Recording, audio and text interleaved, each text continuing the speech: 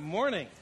It's July 27th. Those images are from all the way back in May. We've been waiting a little bit to get the review of all that happened on that day with Fusion, that we joined with a bunch of other churches to do some work around the community. So I saw Ray. Nice job, Ray. I know you were there, but that was a lot of fun. It was a fun day. It's July 27th, as I said, which is kind of a fun day in our family. Both of our dads were born on July 27th. It was part of the arrangement we had with marriage. We had to find dads on the same day, and so, no, it's just kind of weird. So happy birthday to our dads, wherever they are. As for the rest of you, it may not be your birthday, but we're glad you're here anyway. And we're going to start today the way we did last week. And we're going to start today exactly the way we did last week. We're doing a gathering prayer, just kind of a way of saying, God, we're all here in your presence. And not only that, but we're praying to God all together. And we're really praying over each other all together. So what we're going to do this week is the exact same prayer that we did last week. Just because I want you to hear it a few times for it to start to become meaningful to you. So it's coming up on the screen. I'd like us to stand as we pray this.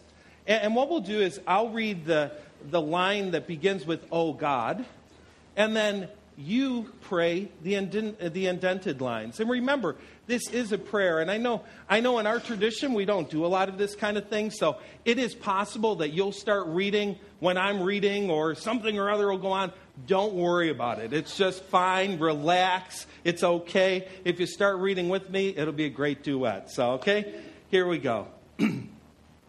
Oh God, let this community gather in your presence.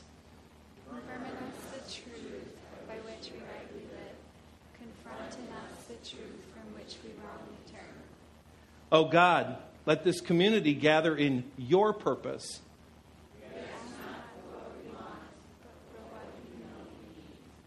Oh God, let this community gather in your power.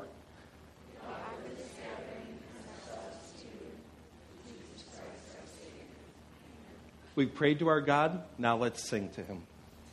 God is good, so let's sing about his goodness.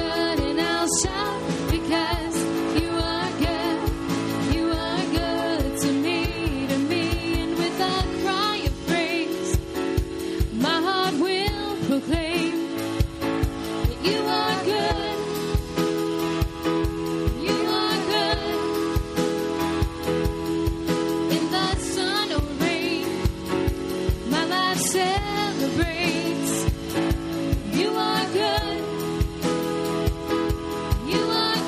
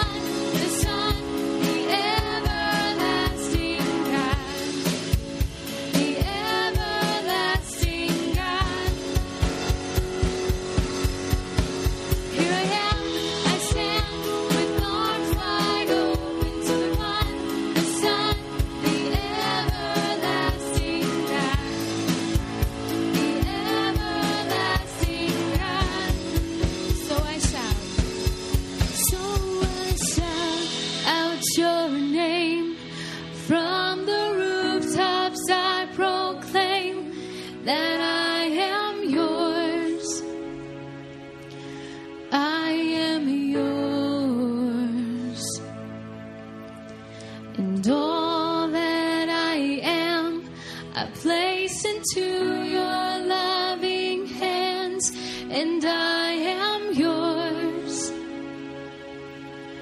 I am yours.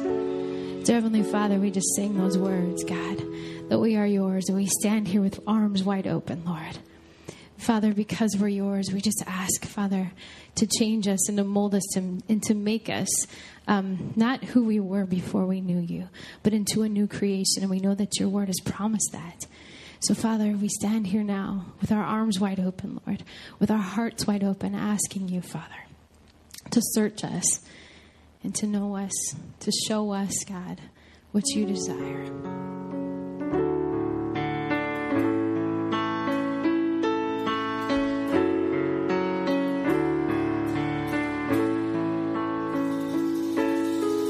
Here's my heart, Lord.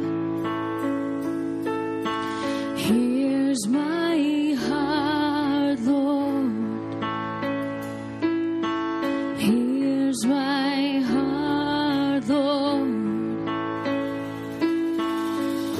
Speak what is true. I am found. I am yours. I am loved. I'm made pure. I have life. I can breathe. I am healed. I am free. Here's my heart, Lord. Here's my heart, Lord. Here's my heart, Lord. Speak what is true. I am found. I am yours. I am loved. I'm made pure. I have life. I can breathe. I am healed. I am free. And you are strong. You are sure. You are life. You endure. You are good. Always true. You are light. Breaking through. Here's my heart, Lord. Here's my heart, Lord. Here's my heart, Lord. Speak what is true. Speak what is true. Speak what is true.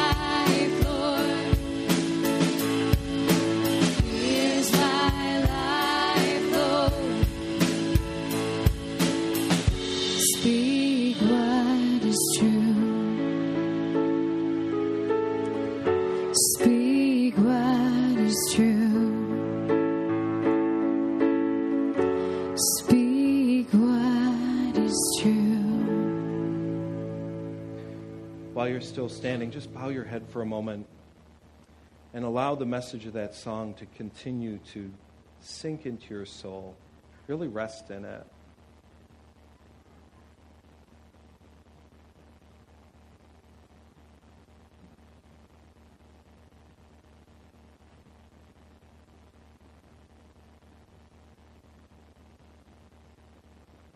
Thank you for speaking truth to us, Father. Open our ears to hear it. In your name, amen. You can have a seat now. And as you do, I'd love you to take that folder out that you received on the way in. There's a card on the inside and on the front. It always looks basically the same. Gives you the chance to fill out your information about where you live, those sorts of things. The backside changes a little bit. And one of the changes in that little box is kind of a point of celebration for us. When we get back to setting up this fall, we will have 16 Sundays to go. We're calling them the Sweet 16. 16 weeks of setting up and tearing down and putting it in the trailer and all that stuff. And we thought the best way to handle this, right, is to finish strong. Let's finish strong. We have some people that literally have set up and torn down for us from the very first Sunday we were here. And there are others along the way that have tried it for a while and they said, yeah, I'm moving on to a different ministry or whatever.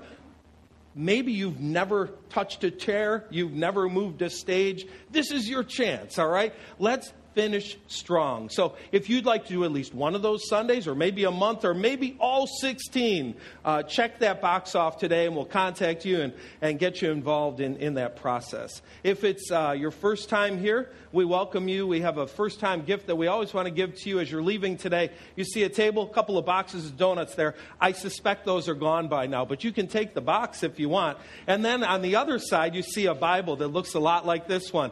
It's the Bible we use around here, and it's a common English Bible. So it's easy to understand, easy to read. We'd encourage you to take one of those. And then we also have something that we'd like to mail you during the week if you go ahead and just put your address on the card. So, okay, time for this morning's question.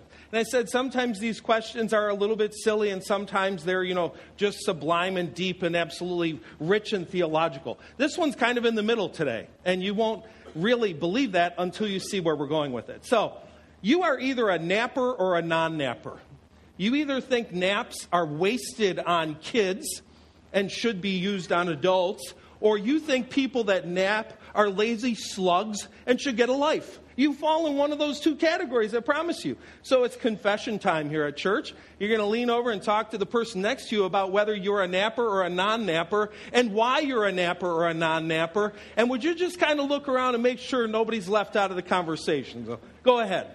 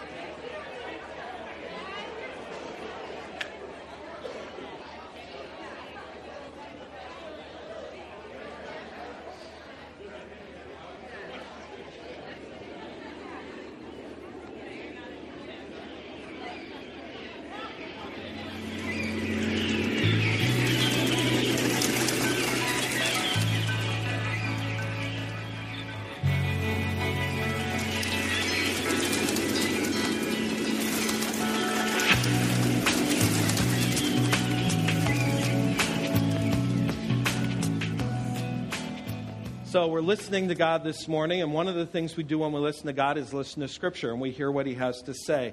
What I'd like to do today is read through the story that we'll be covering today. It's found in 1 Kings chapter 19. So if you have your Bible and want to follow along, and you can do that in the dark, you feel free, or you can follow along on the screens and listen to this story from 1 Kings 19. We read, when Ahab got home, that's King Ahab, he told Queen Jezebel everything Elijah had done, including the fire from heaven, including slaughtering the prophets.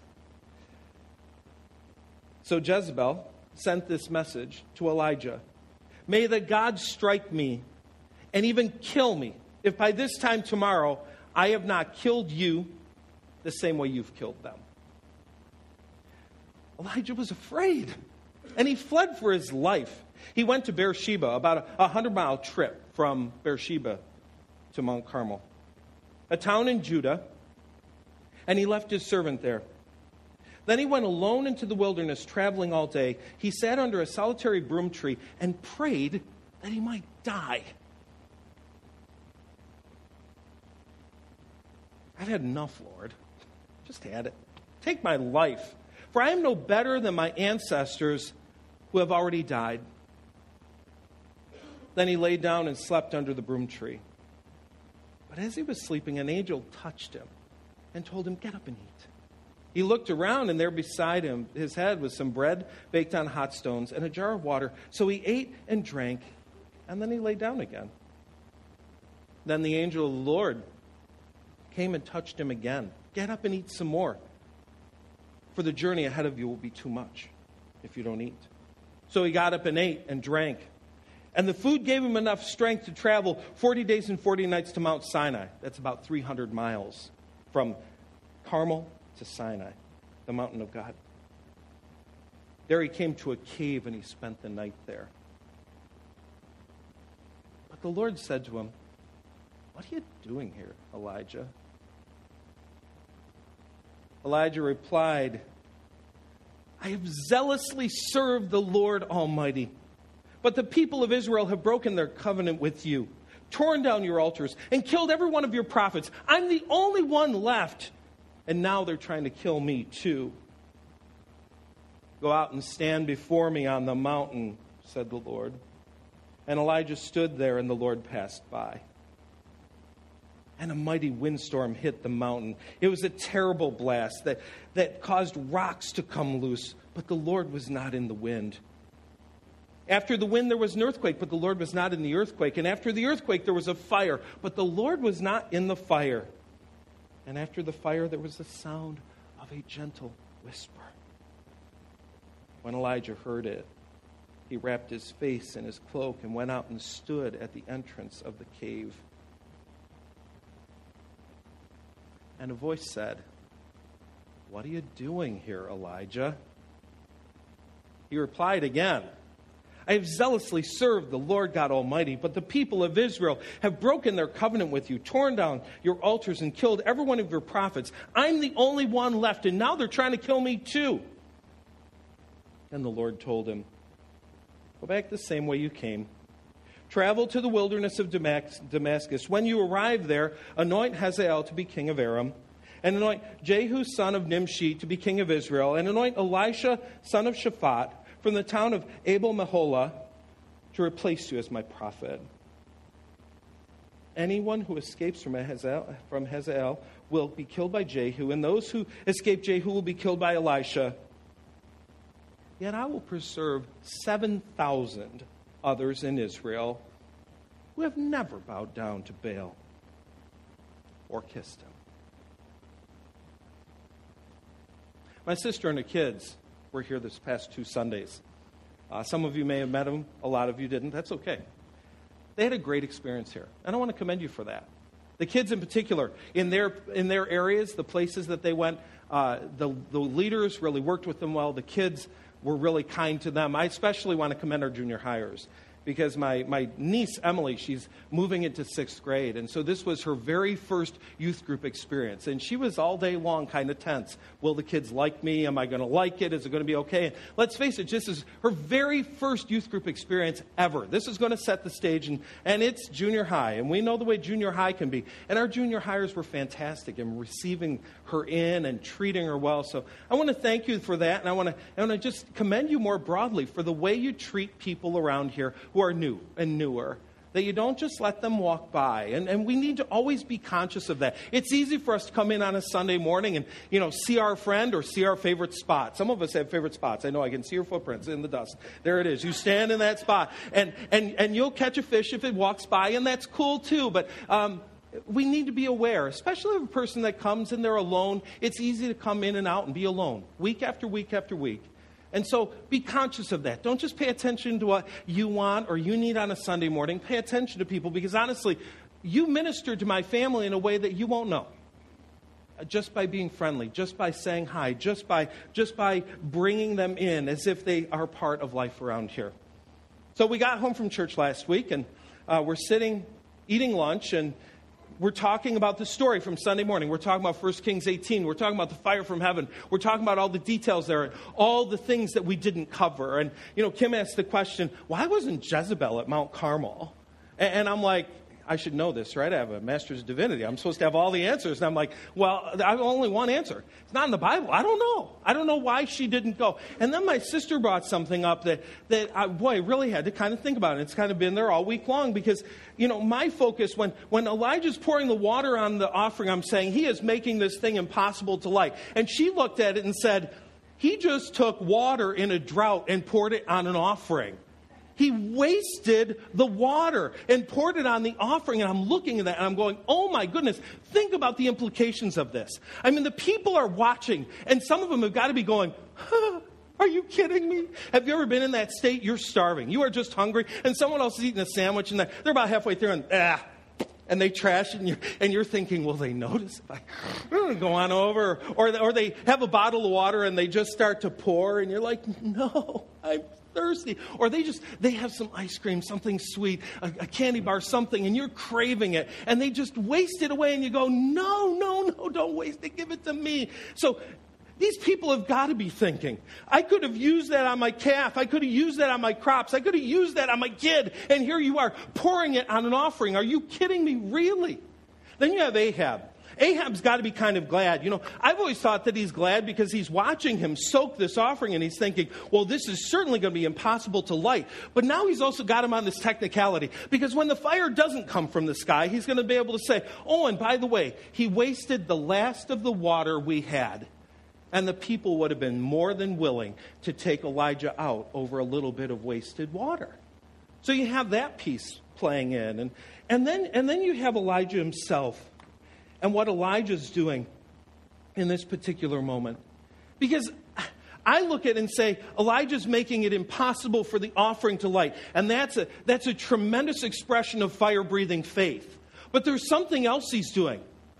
He's taking the last of what he's got and he's pouring it out. This is it. I mean, this water was walked up Mount Carmel. This was a long trip, bringing this water to this place. And he's taking the last of what he has and he pours it out. And I think there's a lesson for us in that because sometimes there are a few things we want to grip.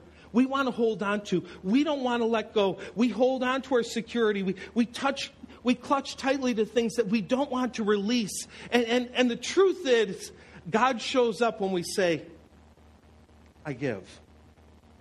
No more water. It's all out there, God. He knew God was going to rain down water from the sky, but he had to release what he had. He had to release what he said. I mean, going along with what Jesus said, right? When he says, if you give up your life, you will find it. But when you clutch tightly to your life, that's when you lose it. Sometimes we clutch a little too tightly. I wonder, what's the water in your life today that you need to pour on the offering? And you keep saying, I can't live without this. You've taken everything else. I need this little bit. I just need this little bit. I tell you what, I mean, chapter 18, chapter 19, I feel like we just go on and on and on and on because there are so many beautiful lessons, hidden and obvious, in these chapters. Chapter 18 it was amazing. I mean, what an overwhelming miracle. Fire from the sky. Can you believe it? Here, the result is the people turn back to God. They give up on Baal and say, that's it. We're with you, Elijah. We're in with this. And then we turn the page to chapter 19. And what you might expect to find in chapter 19 and what you do find in chapter 19 are polar opposites. You kind of go, do these chapters really belong back to back? Are you kidding me? We already read it. We start in chapter 19 with Ahab going home and telling his wife what happened. And I mean, this part's predictable. Of course, she's going to start to rant and scream and threaten, and that's it. I'm taking this guy out. That's predictable. It's the next part that's so confusing to us. Elijah was afraid and fled for his life. She makes a threat, and he runs for his life. I mean, break down what he says here. His emotion is fear. I'm afraid. His actions, he runs away. He runs as fast as he can. And what's his prayer? kill me. Not protect me, not help me, kill me. Kill me. You know, unfortunately, we've heard this story. Some of us have heard this story so many times that chapter 19 doesn't hit us anymore. It should. This guy, I mean, think about what he should have done. I don't know about you, but when Jezebel airs her threat, here's what he should. She says, you're a dead man. He should say, light her up. Come on, God, bring some more. Send some fire. Teach her the lesson. Let's go. It's flamethrower time. Let's end this thing. What's going on here? What's happening in this passage? Elijah helps us to understand a really important dynamic of the spiritual life. And it's one that I know you have lived. And it's one that you will live again and again and again. It goes something like this. Every mountaintop has a corresponding valley. A mountain isn't a mountain without a valley, right? I mean, if everything were a mountain, we just have really high land. A mountain is a mountain because it's surrounded by valleys. Our kids are coming home from Omega later today. You don't see many high schoolers around today. They've been off having several great days of worshiping and playing and doing all this stuff. And camp, we've learned through the years, is a mountaintop experience.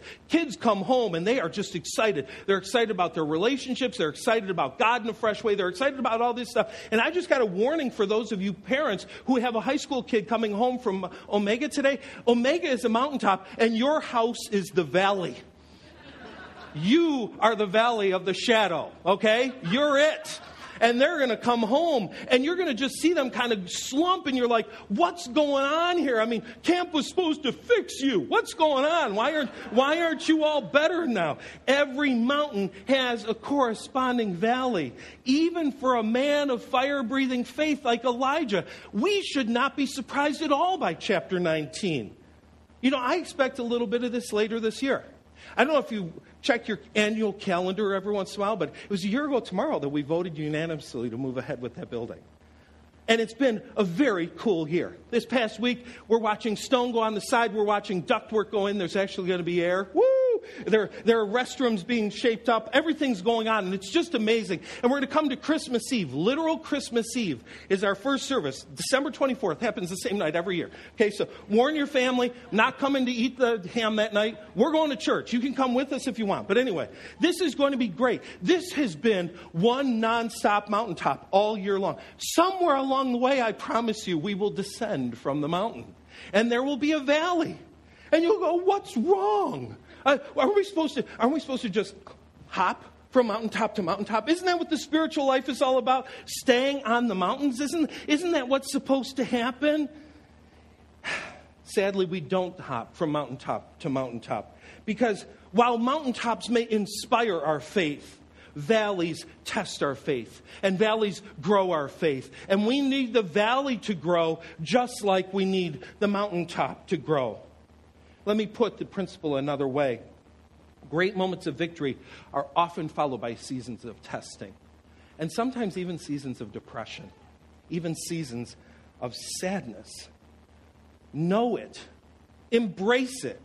It's a reality of the spiritual walk. Even for Elijah, this tremendous man of faith. So let's go ahead and settle into this for a moment.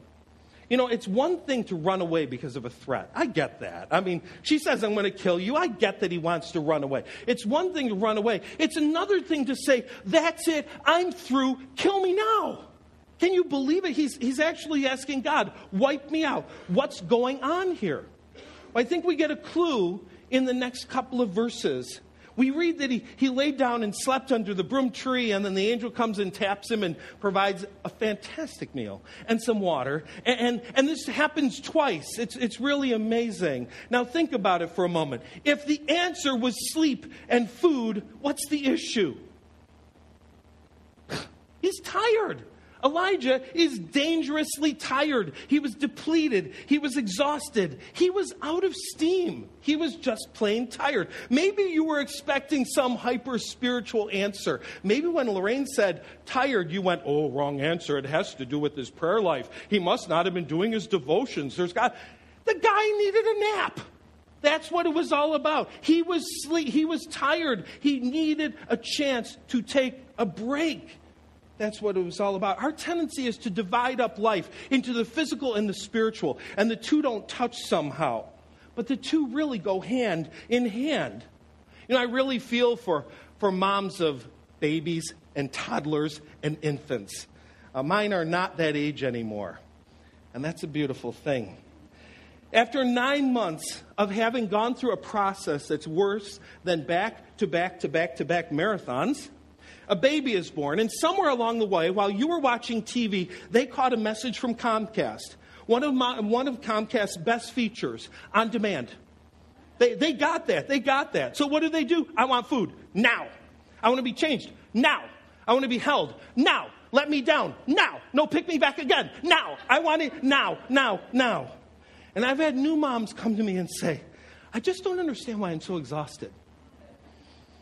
I don't understand why I can't concentrate while I'm praying. I don't understand why reading the Bible is a blur. I don't understand why I get so angry, so short-tempered, so sad, so frustrated. I wonder. Does the term sleep deprivation mean anything to you? That's what's going on. This isn't some monster spiritual attack. Sleep deprivation is going on. The best gift we could start giving at baby showers is a book of nap coupons.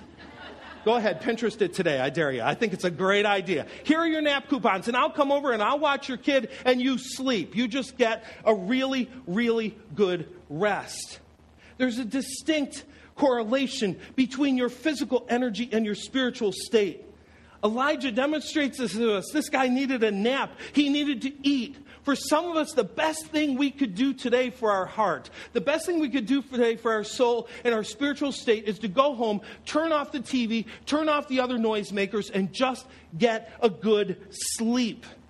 Dangerously tired often begins with physical neglect, neglecting the body's cry for sleep, the body's cry for care, the body's cry for a healthy meal, for a good walk and some physical activity.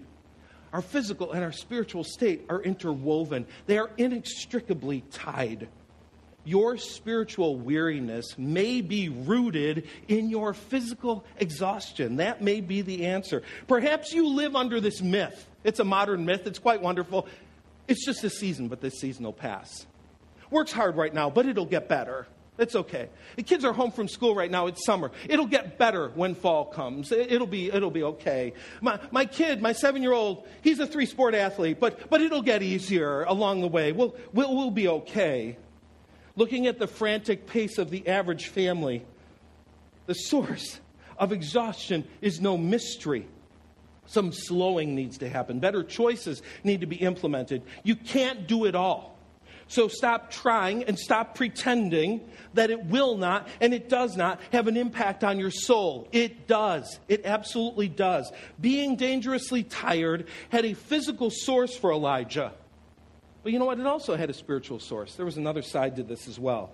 And you look at verse 10 and you hear Elijah's response. What's going on in his life? What the problem is. I mean, he went through this litany. He gives it to us twice. Exactly the same words, you know. I've been zealous. They've been unfaithful. They're after me. They want to kill me. I'm the only one here. Here's what I'm going to do. Let's break down the verse. And we're going to do it in a line at a time, and a little participation here. You let me know whether the line that Elijah says is true or false. All right? So let's start with the first one. I have zealously served the Lord God Almighty. Yeah, there's a hint. Okay? So you don't have to worry about calling out the wrong answer. The people have broken their covenant with you. The word is on the board. You can do better than that. I want some strength. Look alive. Torn down your altars. Okay, this one's going to be a little tougher. And killed every one of your prophets. It's amazing the way you did that universally. I am the only one left. I heard you. Yeah. Elijah is playing his own version of 2 truths and a lie. Only it's 4 truths, 1 semi-truth and a lie. All right? There's no question that he served God faithfully. There's no question that the people had been dreadfully unfaithful to Jehovah. There's no question that Jezebel had Elijah in her crosshairs. It is even true that many of the prophets had been killed by Jezebel. But not all of them. How do we know that? And how do we know that Elijah knows that? The beginning of 1 Kings 18. Remember Obadiah? Remember when Obadiah gives his credentials? I'm faithful to God. What did he say? When Jezebel was killing people, I saved 100 of the prophets. I put them in 2 caves, and I fed them and cared for them. This is just a couple days before that Elijah hears this. He knows this to be true. He is not the only one left. When we're dangerously tired, we start to believe lies. We trade objective truth for what we feel. We follow our emotions, our feelings, and decide what is true and what is error based on the state of how we feel. Elijah would have been dead on accurate to say, it feels like I'm the only one left. That would have been accurate. But it was not accurate to say, I am the only one left. When we are dangerously tired, we treat our subjective impressions as objective reality. But it is not. Folks, feelings aren't facts. Impressions are not necessarily reality. At the end of the passage, God gives this gentle reminder. I love I forgot that line. And now they're trying to kill me too. Thank you. All right. Yet I will preserve 7,000 others in Israel. I love the way he throws it in there. By the way, there's 7,000 others who have not bowed down to Baal. There's 7,000 others who have not kissed him. Being dangerously tired is dangerous to your soul. It caused a man who called fire from heaven to pray for his death. And remember, this isn't years later or months later. This is a day later. It's not that long ago that he's had a great spiritual victory. Being dangerously tired has physical sources and it has spiritual sources. Both the physical and the spiritual basically have the same issue at play, and that is the word truth. On the physical side, we embrace the idea of a lifestyle that is a lie. I can do it all. I can handle it all. I'll be okay. On the spiritual side, we trade objective reality for our feelings. God has a cure. God has a cure. And it begins in verse 9. The Lord said to him, what are you doing here, Elijah? Now, I love this in God's interaction with people in the Bible as well as when Jesus interacts with people in the New Testament. He often begins with a question. Do you think that God didn't know what Elijah was doing there? Well, this really mystifies me. You're supposed to be on Mount Carmel. What are you doing down here, Elijah? He's not mystified. God knows exactly why Elijah's there. I'm not convinced that Elijah knows why Elijah's there. I'm not convinced that he really gets why he's in that place in that moment. Rather than lecturing him, he just poses a simple question. What are you doing here, Elijah? Maybe it's time for us to ask the same question. I'll have some blanks for you. But the Lord said to you, what are you doing here? You can say your name. Are you feeling spiritually exhausted? You just may need to sit with that question for a while. Maybe you need to probe that question with someone you respect spiritually. We already read Elijah's reply. It's clear that he thinks he knows why he's there, but he really doesn't know why he's there. And the second time he answers the exact same way, God gives his own thoughts on the matter. Even the fact that Elijah is in a cave and not standing on the mountaintop says something, doesn't it? I mean, come on, really, Elijah? He goes out as God says to go out and encounters a series of experiences. He encounters this mighty windstorm that actually blows rocks off the mountain. He encounters an earthquake. He encounters a fire. And in all of this, we read the same line. God was not in any of them. And then he encounters this gentle whisper. This gentle whisper. The voice says once again, what are you doing here, Elijah? Same response, same story. And I don't know about you. When I'm reading this story, I come to this part and I'm a little frustrated. Because I wanted the gentle voice to just scramble Elijah's eggs and now he gets it. Now he understands. Here we are, 30-minute sitcom, 60-minute drama, 2-hour movie. Boom, boom, done, over, next, wrapped up, pretty, all done. Not the case with this. In this case, none of this leads Elijah to an aha moment. None of this leads him to realize what's going on here. So what God does, he gives him 3 things. 3 things that will help rock him out of the ditch in which his wheels are stuck. First, he gives him an assignment. He says, go anoint a couple kings. Now, God tells him this. Despite your feelings, keep doing your job. Another way to say it, despite your feelings, stay true to your calling. For many people, dangerously tired is when they become morally reckless. It is when they are dangerously tired that they start to say things like, I'm tired of this marriage, I want out. It's when they're dangerously tired that they start throwing things away and saying, that's it, I quit. Stay true to your calling despite your feelings of depletion. He also gives him a partner who will serve as a replacement. God tells him, go anoint Elisha, who will ultimately be your successor. And then he gives him what he needs the most. He challenges him ever so gently with the truth. By the way, you're not alone. You're not alone. There are 7,000 other people who have never bowed their knee.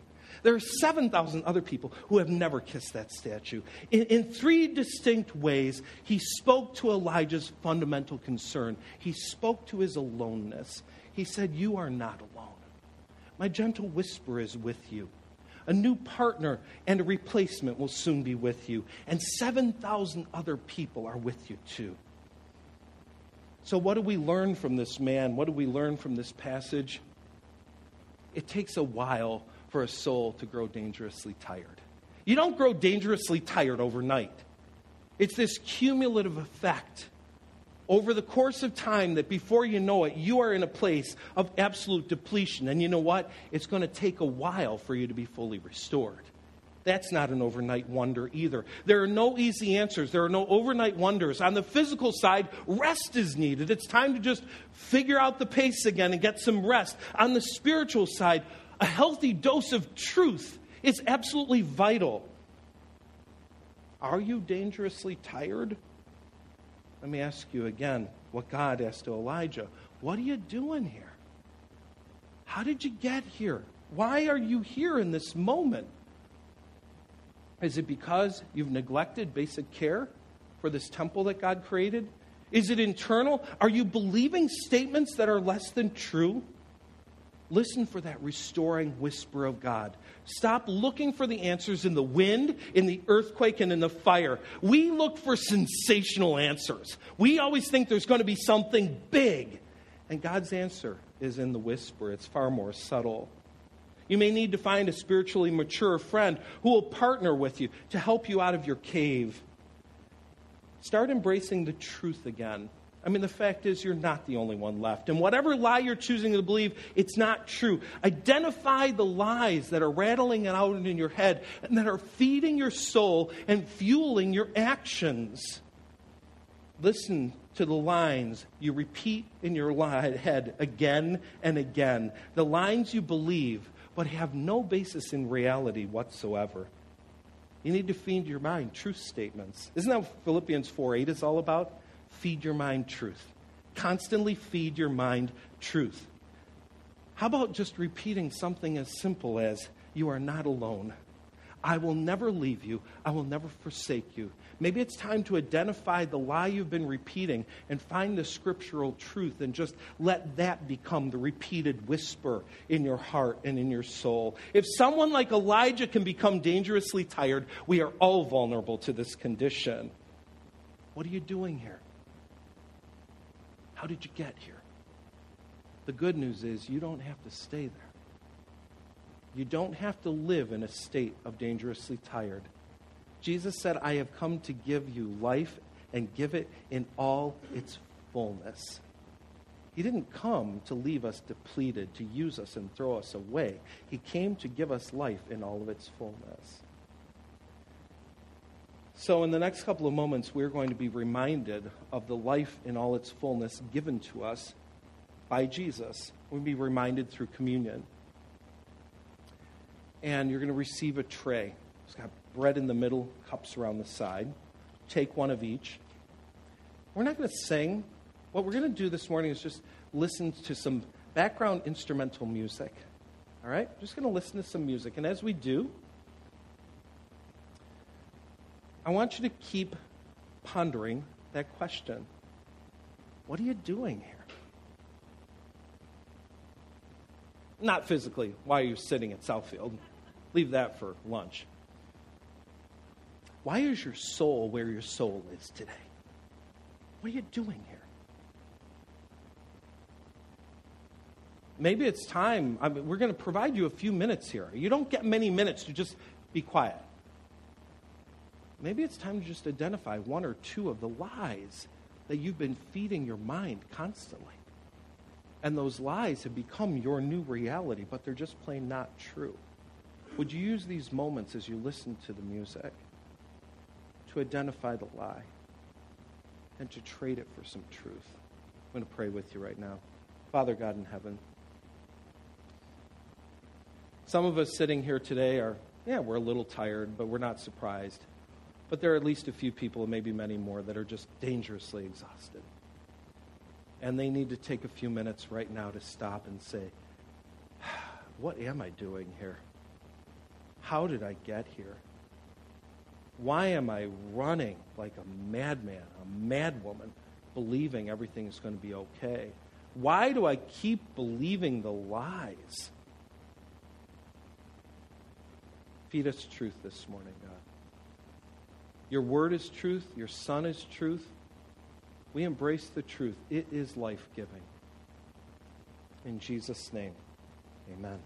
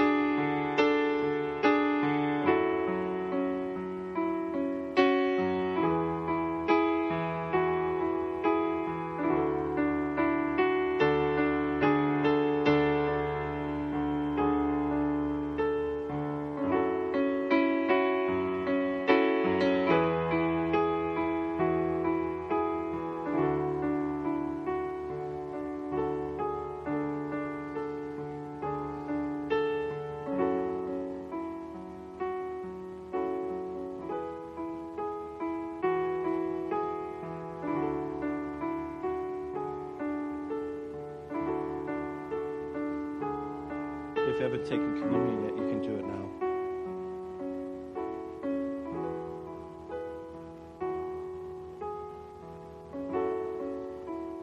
I'm going to wrap up with some announcements, but as we do, I just want to say one more time, you don't have to live dangerously tired. You don't have to stay there. But I do promise you this, if you choose to stay there, a shipwreck is coming. A collapse is coming. You can't live that way indefinitely. You got to do something about it. So we're here to help. You have people sitting around you that are glad to help. It doesn't necessarily require a professional counselor. It just may require an ear of someone that you know will speak the truth to you. Not someone who will just reinforce your lies, but someone you know will gently speak the truth and help pull you out of your cave. Our servers are going to come right now and receive the offering. While they do, you can put your card in the basket as well as your offering. And I just have a whole bunch of things for you. Lost my clicker. Hold on. And the first one is, well, I guess you have the clicker, Sherry, don't you? I don't have it for this one. The first one is just the progress we've seen this past week on the building. It's been kind of fun. So this is the view from the chairs, and at the bottom you can see there's wood, and they've got windows in, which is really cool to go in and see windows and whatever happening. And then during the week we started to see, like I said, the air conditioning started moving into place, these nice big tubes that looked like they'd be really tempting to just climb in and roll down the hill. Restrooms started going in, and then all that was starting to be formed up, and that was really cool. But then one night we went over there, and this was the part that was like, are you kidding me, really? The stone is starting to go on the bottom all the way around the building. It's almost complete now, so you're starting to see this thing just really start to take form. And the funny thing is, I don't know if you ever build a house or anything like that, there comes a point in the building that you think, this isn't going to take that long. We're there right now. I look at this, and I'm like, we'll be in 2 weeks. This is no big deal. We can go. Let's go. But it's going to take a couple more than 2 weeks. But just really exciting to see the progress there. And it won't be too long, and we'll go over and take another peek, and I think you'll be amazed to see the transformation that has taken place from the first time that you were over there, and then it won't be too long before we'll be worshiping there ourselves. I already mentioned our high schoolers. They're gone today, doing Omega with Grace and Manuka Bible and having a time of just spiritually intensive growth and loving being together. They come back at 4 o'clock today. So, normally with elementary school kids, we say, please pick them up. If you don't pick up your high schooler, they know where you live. They'll walk home eventually. But 4 o'clock, you want to make sure you go ahead and pick them up. Because of that, by the way, they'll resent it too. So pick them up on time.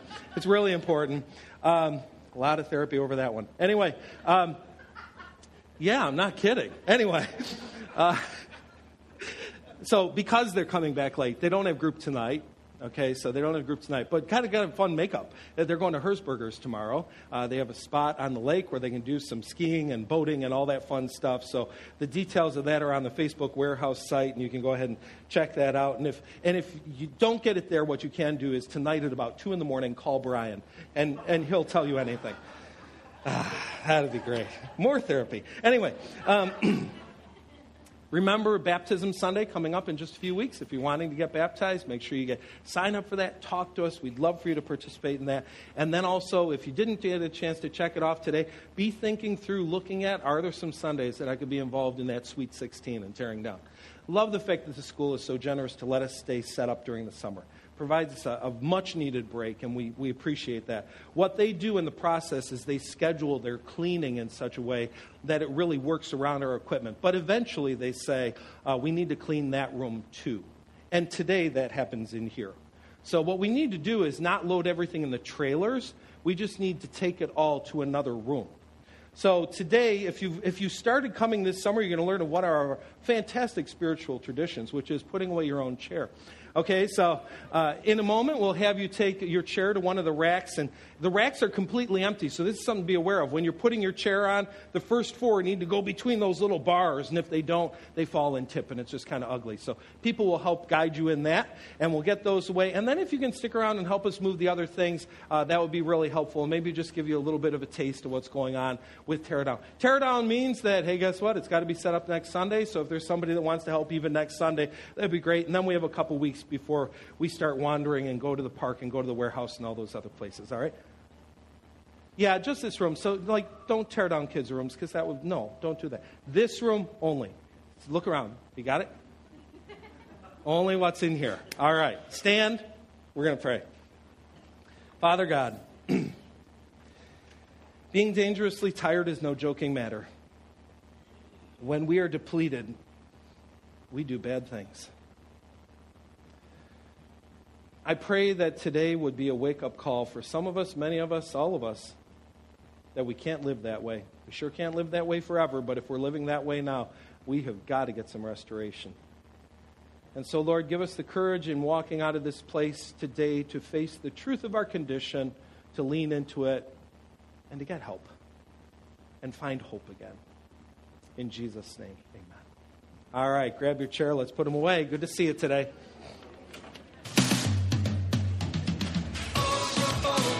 Thank you. I'm glad you said that.